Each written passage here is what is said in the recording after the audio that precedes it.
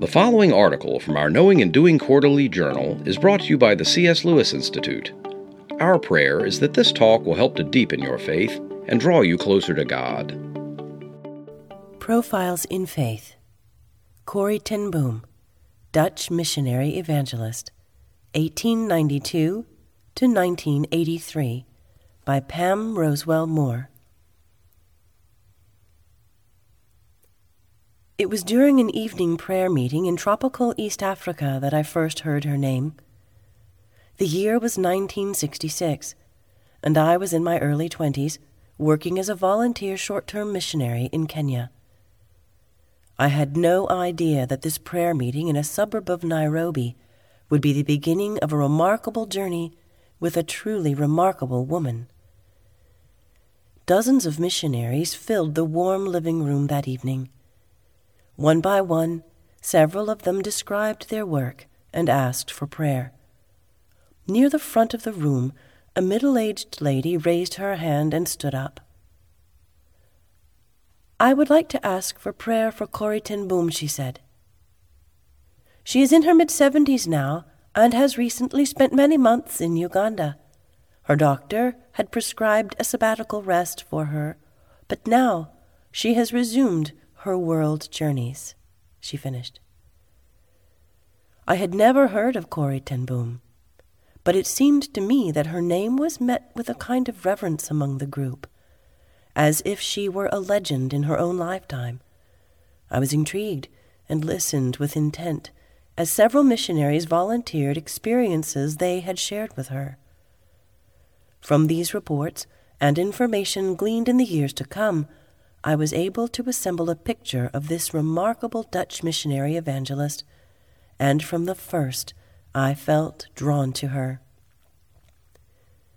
Cornelia ten Boom, known as Corrie, was born in Amsterdam in the Netherlands on April 15, 1892, the fourth and youngest child of watchmaker Casper ten Boom and his wife, Cornelia ten Boom Luting.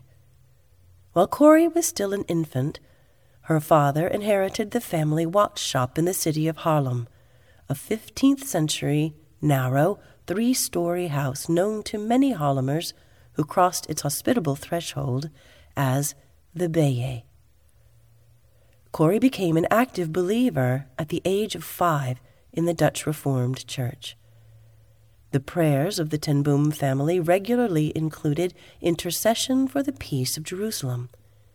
Indeed, they had a particular love for the Jewish people. After the death of her mother in 1921 and the marriages of her sister Nolly and brother Willem, Corrie and her eldest sister Betsy remained in the family home with their father Casper. After the First World War, and all through the 1930s, they cared for many foster children. Betsy and Corrie also began several clubs for young people, always including a Bible message and explanation of how to become a Christian. In 1924, at the age of 32, Corrie became Holland's first woman licensed as a watchmaker. She combined work in the family business with her ever-increasing clubs for young boys and girls and the constant hospitality of the Beje. Father ten Boom was held in deep respect by his fellow Haarlemers, and many visitors came to see the patriarchal figure with a long white beard. On May 10, 1940, the Nazis invaded Holland, beginning an occupation that would last 5 years. During that time, the Beje became one of many centers of unofficial underground work, where Father, Corrie, and Betsy did all they could to help Jewish people to find safe housing. As their involvement increased, it was decided to build a secret room where Jewish guests could hide during a possible Nazi raid. 8 months after the completion of the hiding place, Nazis carried out a raid shortly after 5 p.m., on February 28, 1944. 4 Jewish guests and 2 underground workers were able to reach the hiding place and remain in safety until they were freed after about 2 days. Father, Betsy and Corrie were arrested and taken to prison. Father ten Boom died in prison after only 10 days. Betsy and Corrie were imprisoned first at Vught concentration camp in the Netherlands and then at Ravensbrück concentration camp in Germany. In December 1944, Betsy, whose health had never been robust, died from starvation. Corrie was inexplicably released from Ravensbrück shortly after Betsy's death, and she returned to Holland. As soon as the war ended, she traveled the world for most of the remainder of her long life. Just before Betsy had died, she said to Corrie, quote, "When we are set free from this terrible place, and we will be freed, Corrie, before the new year, we must go over the world and tell everyone who will listen what we have proved to be true in this terrible place, that the love of God is stronger than the deepest darkness. They will believe us because we were here." In August 1968, the summer after my return to England from that short-term assignment in Africa, a friend invited me to go with her to a mission conference comprised of Dutch and English young people to be held in north-central England. When I learned that Corrie ten Boom was to be one of the speakers, I recalled my interest in her story and soon found myself part of the 5-day conference. When Corrie's turn came to speak, my first impression of this thoroughly Dutch lady was that at 76 years of age she looked strong, sturdy of build, and possessed a chin that can be well described as determined. And characteristic of the Dutch, her conference messages were delivered with no sentiment or emotionalism. Quote, "There is no pit so deep the love of God is not deeper still," she said, speaking of her imprisonment in the concentration camp. She continued, "We do not know when the Lord Jesus will return, but we do not know of one moment when he may not return. Are you ready? Have you forgiven your enemies? There was a time when I could not forgive those who had been so cruel to me and to my dying sister Betsy, but God has taught me how to forgive." End quote. The certainty of the return of Christ was a strong theme in Corrie's messages. She saw it as a spur to godly discipleship. Quote, "The Lord Jesus has promised to return, and he will. It may be very soon. In the meantime, are you taking hold of all the riches God has given us in Jesus Christ? We so often live like paupers when we are really children of the King of Kings." End quote. As the conference progressed, I noticed something in Corrie that went beyond the straightforward, frank, and honest approach I had already noted in the Dutch participants. Her words carried an impressive authority and were delivered with unusual energy. I felt rather intimidated by her powerful personality, but at the same time, observing her interaction with the young people, I saw her love for them and their loving and interested response to her. She extended the same love with the same results to the conference leaders, the cooks, cleaners, and gardeners as well, and I could not help noticing that every time Corrie ten Boom entered a room or took part in conversations, she was immediately the center of attention. It did not seem that she sought this. It simply happened. Just before the conference drew to its close, the main speaker, Brother Andrew, the Dutch missionary behind the Iron Curtain, whose book God's Smuggler had been released the previous year, told the group that he needed help in Holland from somebody whose original language was English. A large amount of correspondence in English arrived weekly at his ministry headquarters in Holland. I volunteered to help, and thus began a stay of more than 7 years in the Netherlands. "One of the first things I want you to do," Brother Andrew told me upon my arrival in the Netherlands, "is to help my friend Corrie ten Boom. He told me that the American authors John and Elizabeth Sherrill were writing a book with Corrie. It was not yet named, but work had begun. Hours of interviews had been audio-taped, and a typist was needed to transcribe them. "I have volunteered you," said Brother Andrew. And so, my first personal encounter with Corrie ten Boom came about. She was usually absent from her home country on world journeys.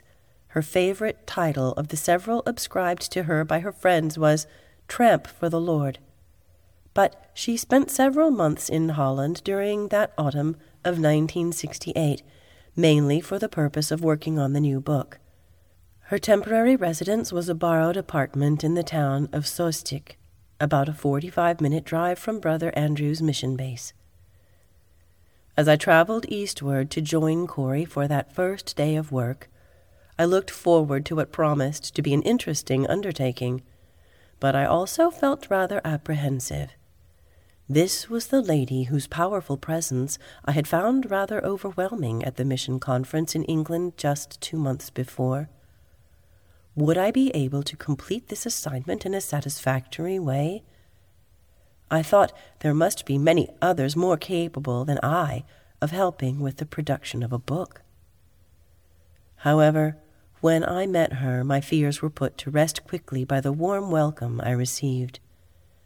Blue, discerning eyes looked into my brown ones.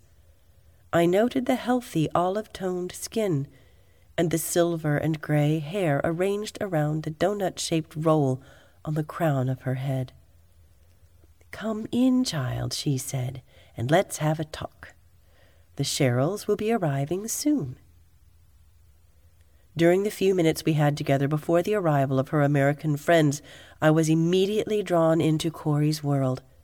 We drank a cup of coffee, ate cookies made with butter, and took each other in.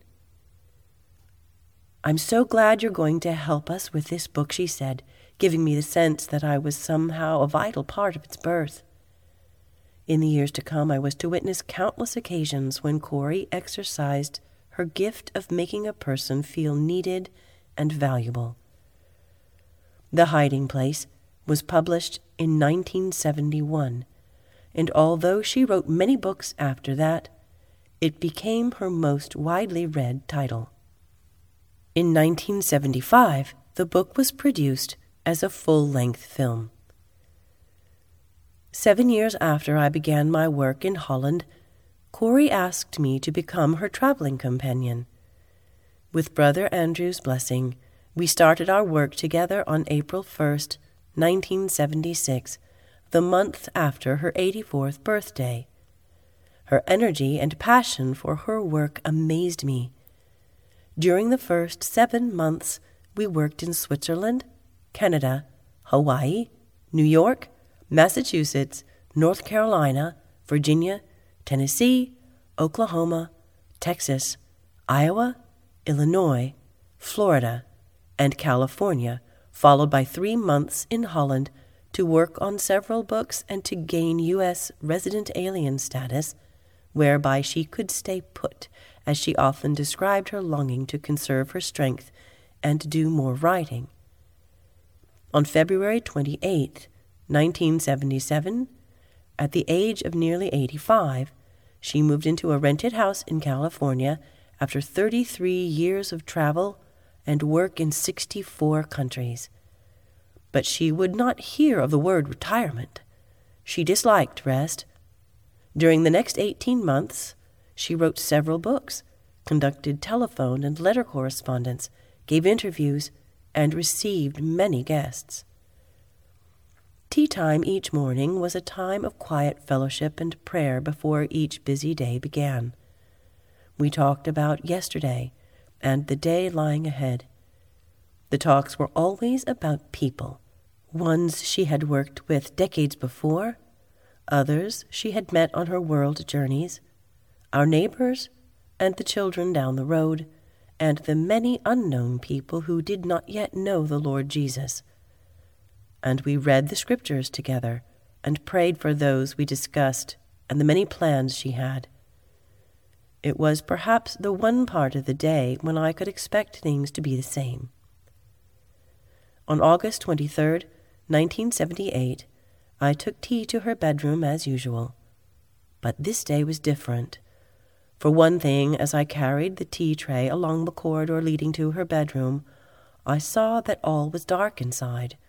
This was unusual, for she was usually awake early. But I was glad she was sleeping in, since she had complained of bad headaches in previous days. When I entered her room, I found a completely different Corrie from the one I had bid good night the evening before. She was conscious, but looked confused. I greeted her, but there was no response. I ran to her and took her right hand. "Let's pray, Corrie," I said. She immediately closed her eyes, and I asked the Lord to help her. Then I summoned an ambulance. Later that day, the local hospital diagnosed her condition, a stroke. After a few weeks, Corrie came home, but her brain was permanently damaged. She was unable to speak, write, or comprehend as she had before. Sometimes, but rarely, she managed a few words appropriate to the occasion. She never learned to write again. It was a different Corrie with whom I lived for the next 5 years. Yet in spite of some pain and much discouragement, she was no less resolute or consistent. She served the Lord in her weakness as she had in her strength, in her old age as in her youth, in her death as in her life. Remarkably, her death came on her 91st birthday, April 15th, 1983. During what I call the 5 silent years that followed her stroke, in what seemed to be a very slow movement of time, I watched closely and saw that, in spite of it all, Christianity really works. This remarkable woman, although captive to her physical condition, was nevertheless very much spiritually free and a powerful witness to the truth of Christ. She was truly a gift from the Lord to the Church and to me in our time. Thank you for listening. The C.S. Lewis Institute endeavors to develop disciples who will articulate, defend, and live their faith in Christ in personal and public life. This takes the form of discipleship programs, area-wide conferences and seminars, pastor fellowships, and resources in print and on the web. For more information about the C.S. Lewis Institute, or to support this ministry, please visit our website at www.cslewisinstitute.org.